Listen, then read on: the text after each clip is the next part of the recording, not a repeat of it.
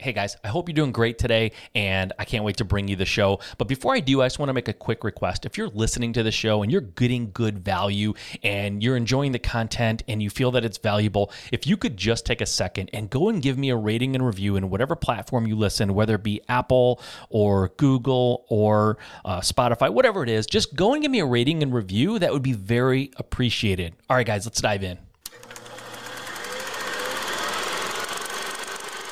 I was never a big fan of motivational things like, motivational videos and motivational speeches and all this kind of stuff, affirmations. I was never a fan of it until recently, the last couple of years. I started listening mostly on YouTube. I'll type into YouTube like motivational speeches and you can find some great stuff. There's a guy named Eric Thomas that I love listening to for inspiration. And I'll just preface this by telling you, and I'm going to caution you, that he's a sort of an in-your-face motivational speaker. He yells a lot. It's a lot of challenging you and that kind of thing. But I get so jazzed up when I listen to him. You're listening to the Just Start Real Estate Podcast. If you're serious about your real estate investing business and need real answers, you are in the right place. And now, your host, Mike Simmons. All right, thank you for joining me on Just Start Real Estate. I appreciate you being here. I appreciate your time, guys. We have so many people and places and things, and they're just trying to pull our attention. I get it. There's so many things you could be doing right now, and so many things you could be listening to or watching, and you're choosing to be here, and I don't take that lightly. I think it's awesome, and I'm honored and privileged that you're doing that. And then to that end, I have another show for you that I think is going to be phenomenal. It is another one of our Wednesday replays that I think are just awesome. I'm so excited about doing these, and you guys are voting with your downloads and your listens and your feedback. And so thank you for giving me that insight so that I know what I should be doing and what I should not be doing. And this is definitely something I should be doing. In this episode, in this Q&A, we talked about a lot of stuff. We talked about my best lead sources, both when I started real estate and what my best lead sources are now. What am I doing that's working and bringing leads into my business right now? Also, I talked a little bit about where I get inspiration and motivation. What do I listen to? What do I watch? What is it that gets me revved up to take on the day? And I shared some of those things that, frankly, I've never talked about. It's not that they're private. I just haven't spoken about them. So it's something I've never spoken about. And I kind of give you some insights into how I do that. And then we talked about hoarder homes, whether or not those are worth pursuing, if it's more trouble than it's worth. And so we talked a lot about that, and I have some very strong thoughts about that. And then we talked about contractor down payments. What should you be giving a contractor? How much should you give them down? And how do you know how much to give them? And all that kind of stuff. And how do you avoid giving them too much, right? So we talked a lot about that, and they're all answered in this episode. I'm excited about it, and I can't wait for you guys to hear it. So I won't get in the way of it anymore. I'm going to let you hear it right now. Here we go with my latest Wednesday Q&A. All right, I am here live with you again. It is Wednesday, 7 p.m. Eastern, 4 p.m. Pacific, and I am here on my Q&A. I used to call this my Facebook Q&A, but guys, if you're watching this on LinkedIn, if you're watching it on Instagram, if you're watching it on YouTube, you know that it's not just on Facebook. Maybe you're here on Facebook because you're used to seeing me on Facebook. That's awesome. If you'd prefer to watch it on YouTube or somewhere else, I'm there too, and I couldn't be more excited about it. This allows me to reach so many more people, and I'm really excited that I was able to incorporate this technology into this Q&A live, and all the questions that you ask on any platform, wherever you're seeing me, it all aggregates into one spot so I can answer your questions. Again, if you're new to this Q&A, if you don't know who I am, my name is Mike Simmons. I am a real estate investor in Michigan. I started investing in real estate in 2008, and I did okay. I struggled, though, for the first handful of years trying to do it all on my own.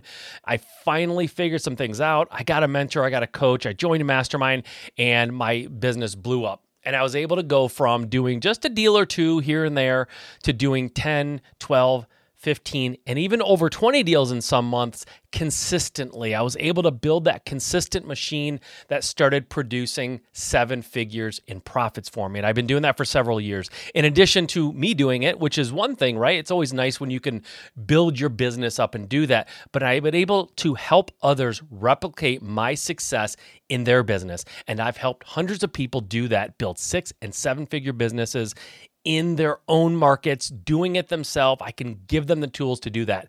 If you would like the tools, If you would like me to help you do the same thing and you want something beyond this Q&A that we do every week, if you need a little bit more deeper level coaching and mentoring, I'm available for you to do that. All you have to do is go to sevenfigureinvestor.com. That's the word 7, not the number, the word 7 spelled out, sevenfigureinvestor.com. I have developed a very, very affordable program for anyone who wants to take their business to the next level. I also wrote a book called Level Jumping, and it talks about what I did to build my business from doing, like I said, just a few deals here and there to building it into a 7-figure business. And I took that book and a lot of the concepts in that, and I really dove deep into all of them, and I created my course called the 7-Figure Investor. And that's exactly what I want to help make you is a 7-figure investor. And it can be done, guys. There is a process. There is a formula that is repeatable. Everyone has a unique situation. I get that. And that's why the course is live taught. I'm going to be there for you every single week to answer specific questions that you're having. But what I'm able to give you, the information that I'm able to give you during that time will absolutely set you up to be a 7-figure investor and build that business. And maybe most importantly, to not make you a slave to it. I don't want you to be running around 80 hours a week like a hamster on a hamster wheel. I want you to have your time back, your freedom of time. That's super important. Okay. Let's dive into today's questions. Let's talk about, you guys send me these questions all week long. We bring them all into here so we can answer them for everyone. If you're here live, you can ask questions and I'll answer them. But let's dive into the first question that I have gotten for this week. All right, I'm going to put it up here on the screen for those of you watching. The question, I am a beginning wholesaler and have a few questions. What's your best lead source when you started out? What's your best lead source now? Where do you get your marketing lists from? Okay, it's a great question. I started out getting my leads from the MLS. Now, I'm going way back to like before my business really blew up. When I first started, my best source was the MLS. But remember, it was 2008, 2009, 2010. Like the early years for me, there were a lot of foreclosures. There were a lot of people just dumping their houses, walking away from their houses, whatever. And so going on the MLS and buying like foreclosures and things like that was really, really easy. It wasn't a matter of how do I find deals. It was more a matter of how many do I want to buy this week or how many do I want to buy this month. So getting a deal, finding deals was so much easier back then, and I was using the MLS. At some point when it got a little bit more challenging to find on the MLS, matter of fact, a lot more challenging, I went to direct mail. And that was the first time when I went to direct mail that I felt like I had a real process and a procedure. It was also 4 or 5 years in that I started doing direct mail. I was doing all MLS before that. And I was at some point, 3 or 4 years in, I was starting to bump up against this problem where I couldn't find deals on the MLS. And matter of fact, nobody in my market was finding deals on the MLS, and we all had to find other ways of doing it. And I went to direct mail. That's what I used, and it worked great. Direct mail was phenomenal back in 2014, 2015, 2016, and even a few years later than that. It worked out well, and that's what I was using, MLS, and then I transitioned to direct mail, and direct mail was what I was doing and what helped me blow up into a 7-figure business, and that's where the vast majority of my deals came from for a long time. You asked me where the best source is now. My best source of leads now is Google AdWords, pay-per-click. So I use pay-per-click in my business. We have a budget set up for that. We bid on words, just like that's exactly what pay-per-click is. It's an auction system where you basically have a budget and you automatically, you can set it up to bid on certain key terms. When people type in things like sell my house fast in Michigan is where I'm from, we show up on that result, and we show up at the top because we're an ad. So when you type something into Google, a lot of times the first 4 or 5 responses or results there on top are paid ads, okay? And so we show up there really, really close, either 1 or 2, usually every single time someone searches. And that's where we're getting the vast majority of our leads now. And the great thing about a pay-per-click lead is it's someone who was looking for you. They want to sell their house, they went online, and they typed in something to the effect of sell my house fast, and that's how they found me. And so when I call them or when they fill out a form and I reach out to them, they're expecting to talk to me. They want to talk to me.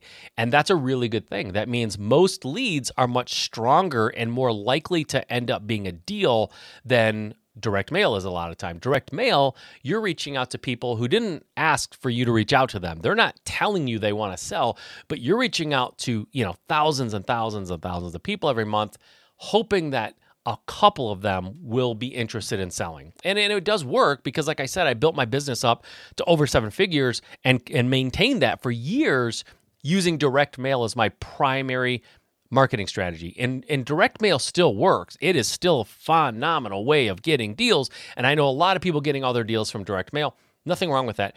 We just found for us, we started optimizing some of our ROI on our marketing and our ROI on our people, right? Like what's the best use of our time?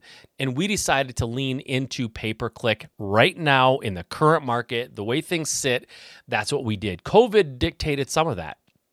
When COVID hit, people stopped opening up mail as readily in my market as they had in the past. Matter of fact, that's even an understatement. People stopped touching their mail. That's the reality. For about 6-8 months, people were having a real difficult time reconciling the risk that they perceived of touching mail that had been touched by somebody else who might have COVID. And that's, it may sound silly now, but that was the reality back in the beginning of COVID in Michigan. And so we transitioned during that time. And it's not that we made a conscious decision to not use direct mail. We just did what the market and what the market conditions and the world conditions dictated was the best thing. And we've never really transitioned fully back to direct mail because pay-per-click is still working really, really well for us. And it just works out for us right now with our personnel, the way we're set up, the way our business is structured. That's the way we're doing it. So pay-per-click is working best now. And you ask where I get my marketing lists from. Primarily, we get them from ListSource. You can go to listsource.com, and that's where we're getting most of our lists. When we pull a list, that's typically where we're getting it. And I love ListSource. I've been using them for years and years and years since I started pulling lists. I know a lot of investors, most investors I know use ListSource. It's a great resource. It's a great place, very reliable. I love them. I would recommend that you use them too. Okay. Let's move on to the next question. Next question, pop it up on the screen, is who do you watch or listen to when you need some motivation and inspiration? It's a great question. And this is something I was never a big fan of motivational things like, motivational videos and motivational speeches and all this kind of stuff, affirmations. I was never a fan of it until recently, the last couple of years. And I started listening mostly on YouTube. I'll type into YouTube like motivational speeches or motivation, and you can find some great stuff. Let me see real quick if I can pull something up, and I'll try to do this fast, but this is live, so I want to be really, really quick here. But I'm going to pull this up because I do have some people that I think are really, really great, and I'm struggling to remember them right now. And maybe this isn't the greatest idea I've ever had in the world. But let me see if I can pull up, let's see, let me try this.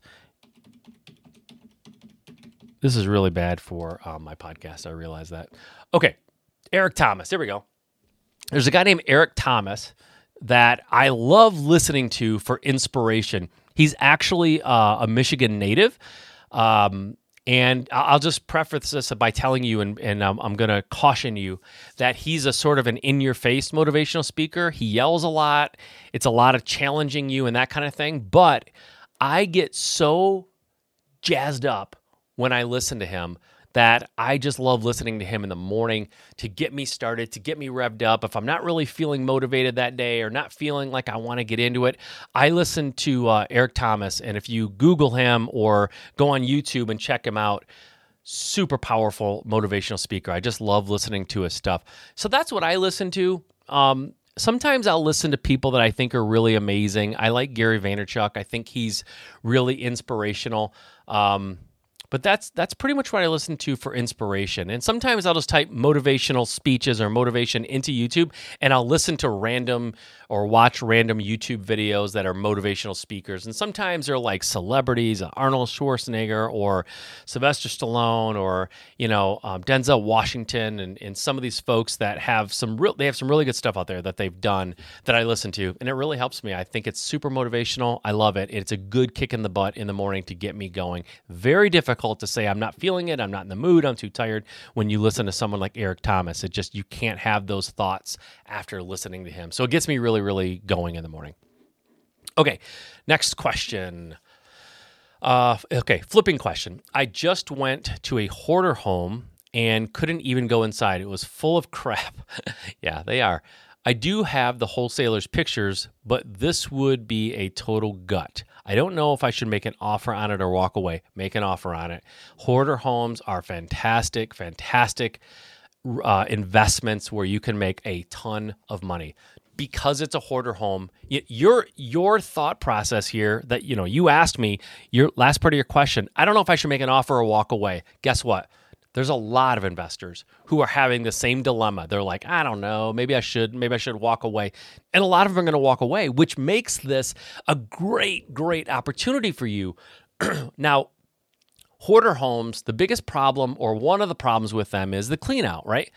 But the great thing about a hoarder home is cleaning out a house is not that big of a deal. When you have a house with mold or foundation issues, that can be scary to a lot of people. And a lot of times for new investors, I recommend they do walk away from those because what has to happen to make them right can get really pricey. And if they didn't really budget it properly, it can cause real big problems and they can lose money. And so sometimes I do tell newer people who I get the sense this is all kind of new and scary for them. If there's a major foundation problem or a major mold issue, I might just say, listen, steer clear of this one. But a hoarder home is just cleaning. You could hire someone off Craigslist for a couple $100s to go in and just take everything out of there. The other thing about a hoarder home that people don't always think about, there can be things underneath the pile of crap that is a problem. I get that. But a lot of times what's underneath the pile of crap is well-preserved carpeting or well-preserved floors or whole areas of the house that are in pristine condition, but no one's gone in. They're in pristine condition because no one's gone into those parts of the house because they can't get to it. And so I bought a house one time. It was a colonial, and it was all hoarder, right? It was all hoarder stuff, but the hoarder crap only went up halfway up the stairs, so the whole lower level was full of crap. We didn't know what was going on in the upstairs because no one could get to it. But once we started clearing it out and we cleared off the stairs, we realized, holy moly, the upstairs was in pristine condition. It was like a museum quality condition because nobody had been up there in decades because of all the crap on the stairs. No one could get up there. And so it was dated. We still had to pull out the carpeting and we still replaced everything, but it was clean as a whistle other than dust, right? But no one had touched it. The floors and the carpets, once they were carpeted, were like brand new. Unfortunately, they were super dated, but still, everything was in great condition, where sometimes you worry that, things happen in parts of the house that you can't get to. When it's a hoarder's house, sometimes they even went into those rooms, and so there's no wear and tear. It's like the doors were perfect. They opened and closed great. There were no dents. There were no drywall damage. The walls and everything were in perfect condition. They just needed a little fresh paint and some new carpeting. So I would not avoid a hoarder's house. I would absolutely go for that because cleaning out a house is not a major problem, and rarely does it turn into something that turns out really, really bad that's going to cost you a lot of money. It's just junk usually. And so you pay someone off Craigslist a couple $100 to get in there. You buy a dumpster for a couple $100 and you're done. It's pretty simple. So I would not avoid a hoarder's house at all. I would go for it, man. Just you got to factor in the cost of cleaning it out. Maybe it only costs you maybe a couple $100 to clean out a normal house. Maybe a hoarder house is going to cost you $1,000, maybe. But just budget that in appropriately, and you're fine. I think hoarder houses are great because some people have the same, reaction you do. Oh, I'm going to walk away from this. It's a lot of stuff. Who cares? It's just clutter. Like, clutter can be removed. Clutter is not expensive to get rid of. So I would go for it. All right. Let's see. Next question. All right. Okay, we're kind of flying through this. This is going to be a shorter episode, I think, because these are pretty straightforward questions and pretty easy. So let's see. Next question. I have a contractor for a flip that is awesome. Only problem now is that they are requiring a 30% deposit to get started. Any tips on how we should tackle this? Yes, do not give them 30%. That's number one. 30% is on the absolute high end of anything I would ever give a contractor to start out. And honestly, I would only do it if I had a ton of experience and background with this person. I would not, even if I had that nowadays, I just wouldn't give 30%. It's too much. Nobody needs 30% to get started. And what they're going to probably tell you is, excuse me, that they need the money down to buy materials and get a dumpster. What I would suggest is you get the dumpster. They tell you where they go to get dumpsters. You secure the dumpster, and maybe tell them to go to Home Depot, get all the supplies like on a PO or something, and then you call in with a credit card so that you can get that. I would not give 30% of the renovation down payment to a contractor. The only exception maybe is if the whole renovation is $10,000 and they want $3,000 up front. I mean, that's a little more reasonable, a little bit, and they might need it for labor because they do have to pay people to go in and do stuff. But the problem with contractors that need huge down payments, one of the red flags associated, other than just the fact that they might skip town with your money, that's obviously the biggest concern. The other concern is if they need 30% down, that means they're not usually really good money managers. They are always flat broke. They never have money to float some of the labor until they get the first check. They should be able to do clean out and demo and pay the labor for that for the first week or so on their own, and then you reimburse them because you want to get into a model. And not only you have to get into a model with renovation where maybe you pay them a little bit up front, maybe. And then they do renovation and demo and clean out and all, not renovation. They do demo and clean out and all that stuff. And then they do a little bit of the work and then you pay them for all that. So you want to get into a model where they do work and then you pay them for that work. You're paying them after the work is done. That's the way you want to go. That way you can never really be at risk with your money because you don't give them money until they've already done the work and you know it's done. So if they say, hey, I want you to paint me or pay me because we got the cabinets in and we installed them in the kitchen, okay? Great. You go there and you look or you have them send video and you can see the cabinets are installed. There they are. They're installed. Good. You cut the check and you pay them. You don't pay them when they say, hey, we're going to order cabinets and install them next week. I need you to pay me for all that now. No, they do the work, they install stuff, and then you pay them. Like I said, in the beginning, if you have to buy some materials, like you buy it, they tell you what to get, or they set it up at Home Depot and you just call in and they tell you what's on the invoice and then you pay it. That's great. You can do that too, so you're not just giving them the money. But you should not be paying for anything until it's purchased in your house or the work is done. So if they want you to pay for painting the inside of the house and they say, well, we painted the living room, we haven't painted the rest of the rooms yet, we're going to do it this weekend, but I need you to pay me for all the painting. Nope.